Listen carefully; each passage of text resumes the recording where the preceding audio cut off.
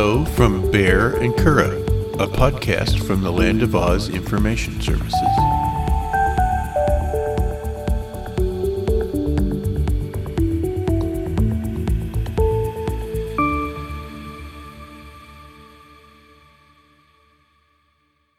This is episode 27 of the Baehr and Curadh podcast. What was the best book you ever read? I'd say the best book that I ever read is Jonathan Livingston Sequel. It was written by Richard Bach, I think in the 70s.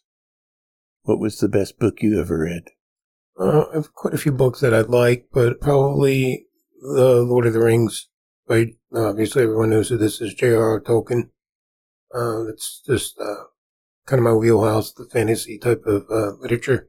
But yeah, I've read it numerous times. I couldn't even tell you how many times I've read it. But yeah, it's probably by far my favorite trilogy. What was the best vacation you've ever been on? I've been on quite a few vacations. I'd have to say the trip I enjoyed the most was probably the trip to Ireland that I went on with my mom and my sister about a year after my father died. It was a nice family vacation. We grew closer from it and got to see a lot of Ireland over, I believe it was like 7 or 8 days. But we went through all of Southern Ireland, to like Galway, Killarney, Tralee, Salvo, Dublin, of course, Shannon. Yeah, it was just a wonderful, wonderful experience. How about you? I really enjoyed going to Disney World a long time ago, but I also enjoyed going to Las Vegas. We stayed with relatives, so we didn't have a hotel, and there was, I think we stayed about a week. We didn't do anything stereotypical of Las Vegas.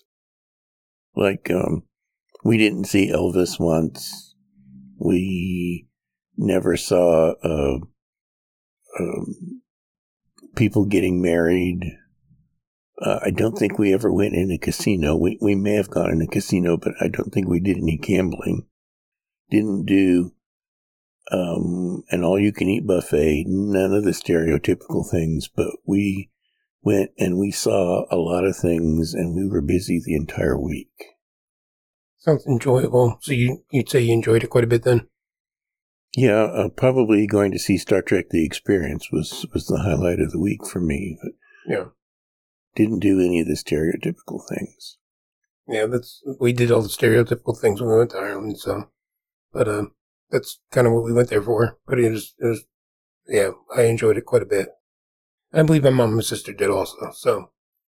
But like I said, it was a year after my father died, and he always wanted to go over there, so we enjoyed it quite a bit. It was a nice bonding experience, like I said, also, so.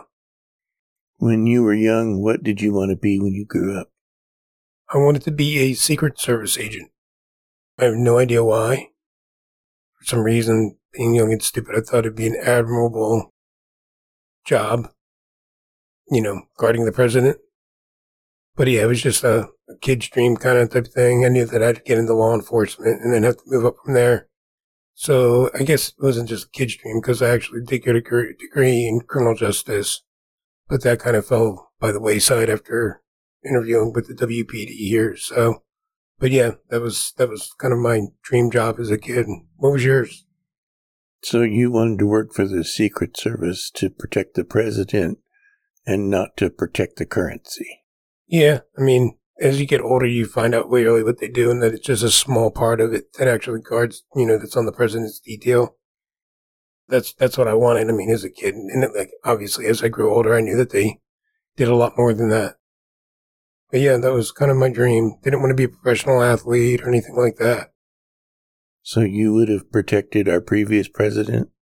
No, I didn't say it if I actually, if my path went down there, but that's a big if. So, I don't know. We'll never know because it never happened. It's a big if. What was your first job? My very first job, I was a paper boy. And then I didn't really consider that my first job. My actual first job, I was a cart pusher and a bag boy at a Jewish supermarket in Margate, New Jersey. How about you? My first job was working in the family business. I don't think I was old enough to drive yet. It was sort of an unremarkable job. It was mostly like clerical and secretarial work, but I guess I did get some good experience from it. That sounds pretty standard, I guess. So I guess, what was your first car? Well, my first car was supposed to be, I think, a 1965 Ford Starliner. It was supposed to be a project with my father restoring this car. I didn't really care for working on cars and painting cars and all that stuff, but he did. He enjoyed it. And after we were done, he didn't let me have the car anyway. Oh, wow. So he just kept it for himself then? Yeah, I ended up driving the family station wagon. Oh, that's a bummer. It's okay. Yeah. Yeah. My first car was a 1984 yellow Chevette. It was a car that I inherited from my grandmother. She passed away from pancreatitis, and it was just a car that she had that she never really drove. I think there was like 13,000 miles on it, and I think I got it like in 97 or 96. So yeah, basically sat in a garage for 10, 12 years. She just kind of drove it to run errands around Collingswood. But yeah, I got that car. Actually drove it out to Kansas. That was a interesting experience with no air conditioner, no FM radio, just AM radio, little 4-cylinder. Yeah, it was an interesting drive coming out here, actually going through the Appalachian Mountains and gunning it going up the mountain, or, up the hill kind of, and then gunning it going down so I can build up more momentum to go up the following mountain or hill. So, yeah, it was a neat little car. It was bright, bright yellow. But yeah, I actually sold it to a friend here when I got a Ford ZX2. And then he drove it for a few years. And then he got rid of it, and it was around town for a while. It was one of those cars that just kind of stuck out. So, but it was neat. But I didn't really own a car until I was 26. Just really growing up in New Jersey, really didn't need one. So that was my first car. Before adulthood, what do you think you would never do? Like experience-wise, or just things happening? I think it's a pretty open question. Excuse me. Probably say I never thought I'd lose my leg. Never in my wildest dreams did I expect that to happen. I mean, you're told that it could happen when you're diagnosed with juvenile diabetes, but it's not something that you really foresee happening. That happens to other people. That won't happen to you, type of thing. So when you're young, you kind of do as you want, as you please, and then your body starts taking the repercussions of it later on. So I don't think that was necessarily the case with me, but it happened. It's part of life, and like my mom said, it's just another bump in the road. So, how about you? I don't know that I would have necessarily thought I would be gay. I suppose I didn't. It was always something sort of in the background, but I wasn't prepared for that. In all of school, I was told that was bad, and it was in my early adulthood before I really came to accept that and deal with it. It's something before I don't know, when I was still a child, I just wouldn't have really thought that would happen. Yeah, I could agree with that. I guess that would be something too. Yeah, I mean, when you're brought up, everyone tells you that it's bad, that's the wrong thing, and you're going to go to hell, and just every sort of twisted evil thing people can put on it. That's what they tell you. So yeah, I could agree with that, definitely. What was your favorite food as a kid? God, I like eating everything. Probably still is today, but ice cream. I just absolutely love ice cream. You know that from now. There's a custard place that was around the block from my house called Custard's Last Stand. And I used to enjoy going there as a kid because they had water ice, Italian water ice, and then custard, obviously, ice cream and all that. So I'm a big fan of ice cream, which is not good, but I guess that would be my favorite. What was your favorite food as a kid? Macaroni and cheese. It still is. It's got to be Kraft macaroni and cheese, but yeah, that's still my favorite food. Yeah, I can attest to that. And you do make it a special way, so it's not just strictly out of the box. You kind of soup it up a little bit. But it's good. It's real good. My mom didn't serve Kraft macaroni and cheese after I got diagnosed with diabetes.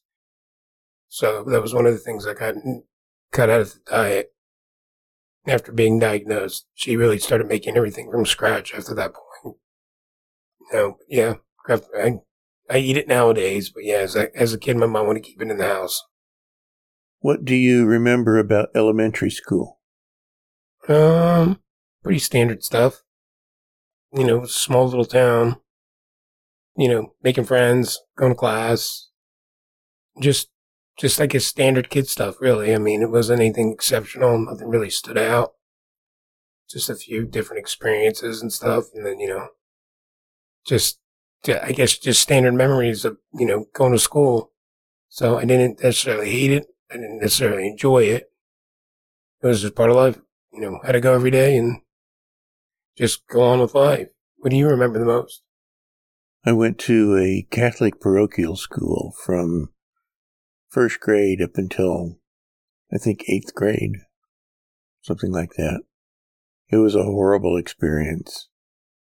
The best grade you will ever make in parochial school is the grade that you make in religion class. And yes, they forced us to take a religion class.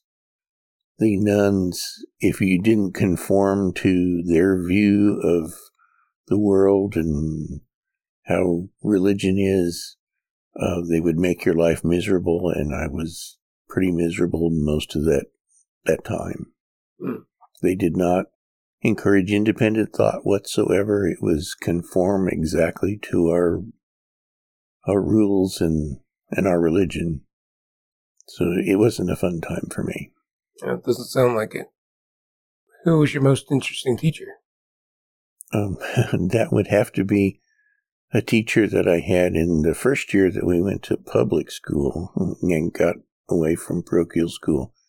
She was an English teacher.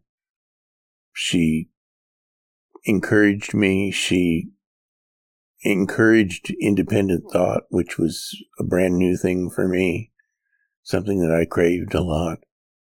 It was unfortunate that she didn't last the year.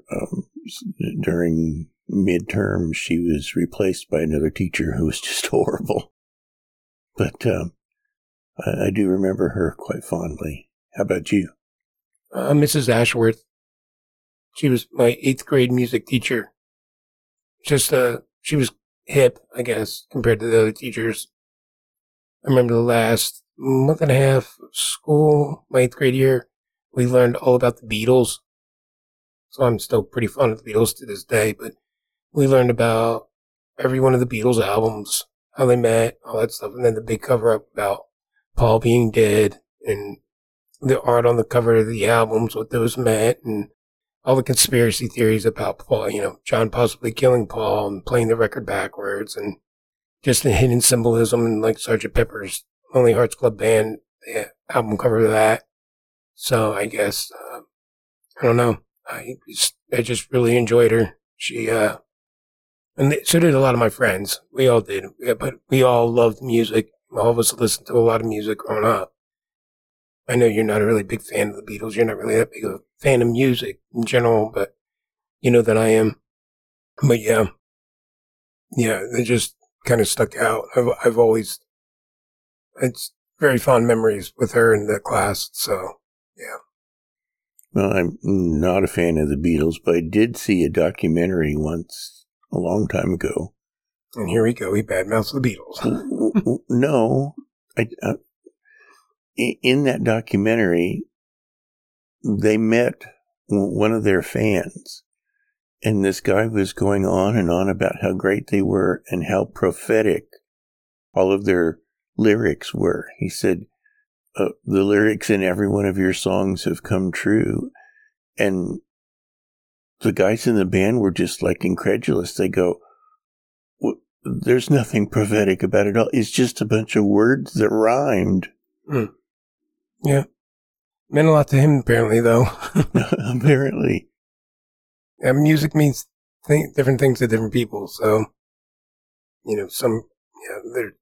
people, lyricists will write words and then you think it means one thing and then they'll come out later on in an interview and tell you something completely different. So, but I mean, that's what makes music great. So. What was cool when you were young but isn't cool now? Probably breakdancing. I don't know. I imagine people still breakdance now, but I remember as a kid, breakdancing was real popular. And I remember me and my friends going around and we would have rolls of linoleum or big cardboard cutouts and try to break dance like they did in the movies and all that stuff and carry around a boombox with a rap playing and stuff like that. Have like dance offs. It's kind of stupid, but it was fun. I don't know. Kind of silly thinking about it now. It was something to do. We didn't get into trouble. I can't imagine kids marauding around neighborhoods now carrying linoleum and big cardboard boxes that are flattened out to dance on. So, yeah, I would probably say it's not cool now. So, how about you? What do you think?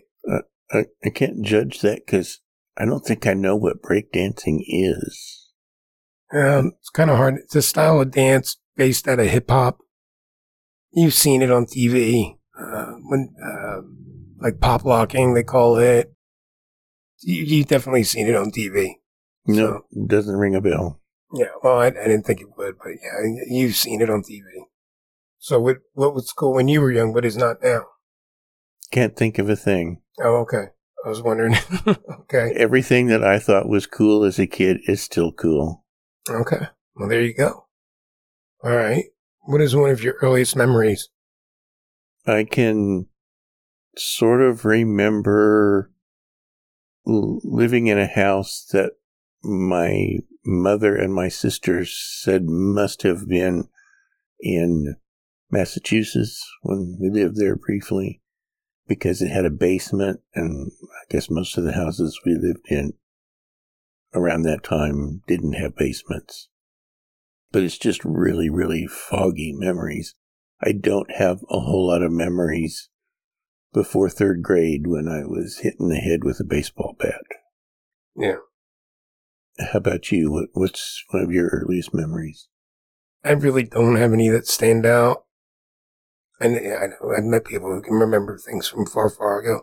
I mean, I can remember just growing up on the beach, going to the beach with my mom and, my sister and stuff like that. But nothing that really stands out. Just, but growing up where I did, that was kind of the norm. You went to the beach all the time. So, but yeah, I can remember that playing in the surf, digging for sand crabs, building sand castles, stuff like that.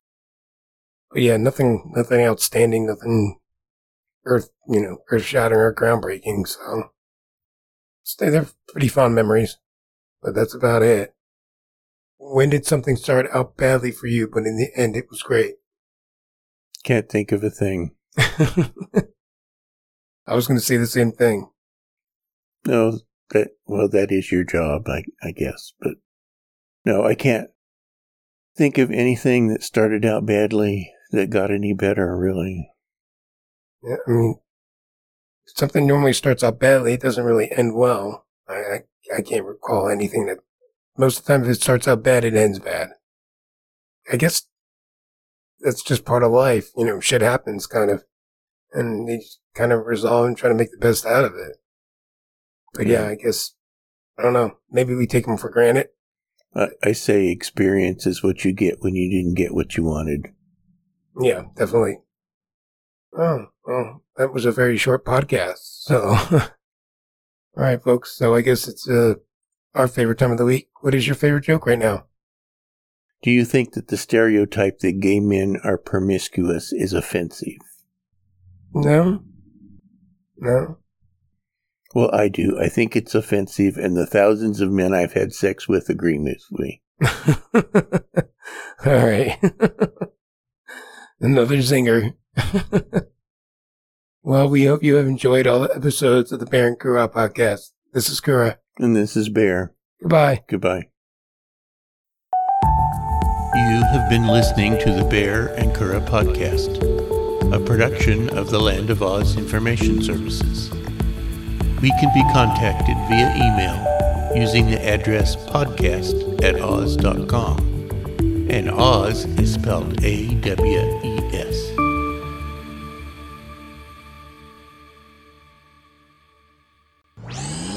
This show is part of the Pride 48 network. Find all the best shows under the rainbow at pride48.com.